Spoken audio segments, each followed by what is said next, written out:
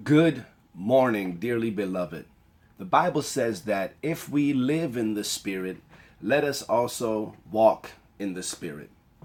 So it's good for us to be careful not to be distracted with little carnal impulses that pop up along the way, because if we do that, we're going to distract ourselves from walking in the Spirit.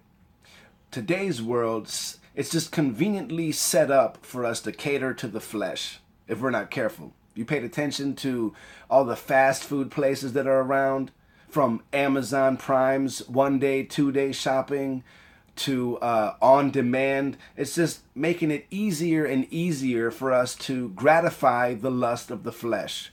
What we need to do is learn how to say no, or at least not now. Because if we continuously give in to every little impulse, every little notion of the flesh, we begin to walk after the flesh and not after the Spirit.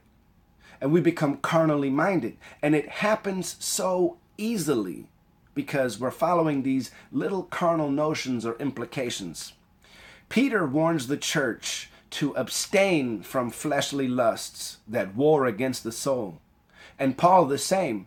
Paul says that they that are Christ's have crucified the flesh with the affections and lusts.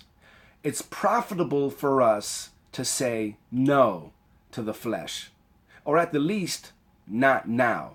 Delayed gratification is good for us. These things help us to stay spiritually sharp, spiritually minded, and walking after the Spirit. We can hear the voice of God so much clearer. So let's make an effort to say no or not now when it comes to the little carnal impulses of the flesh. Is it wrong for me to go and grab a piece of chocolate? No. But is it wise for me to continuously to give in to the little carnal impulses? No, it's not wise. Is it wrong for me to stop at Chick-fil-A and get a peach milkshake on a hot summer day? No, it's the will of the Lord. But is it wise if I continuously give in to the little carnal desires and impulses?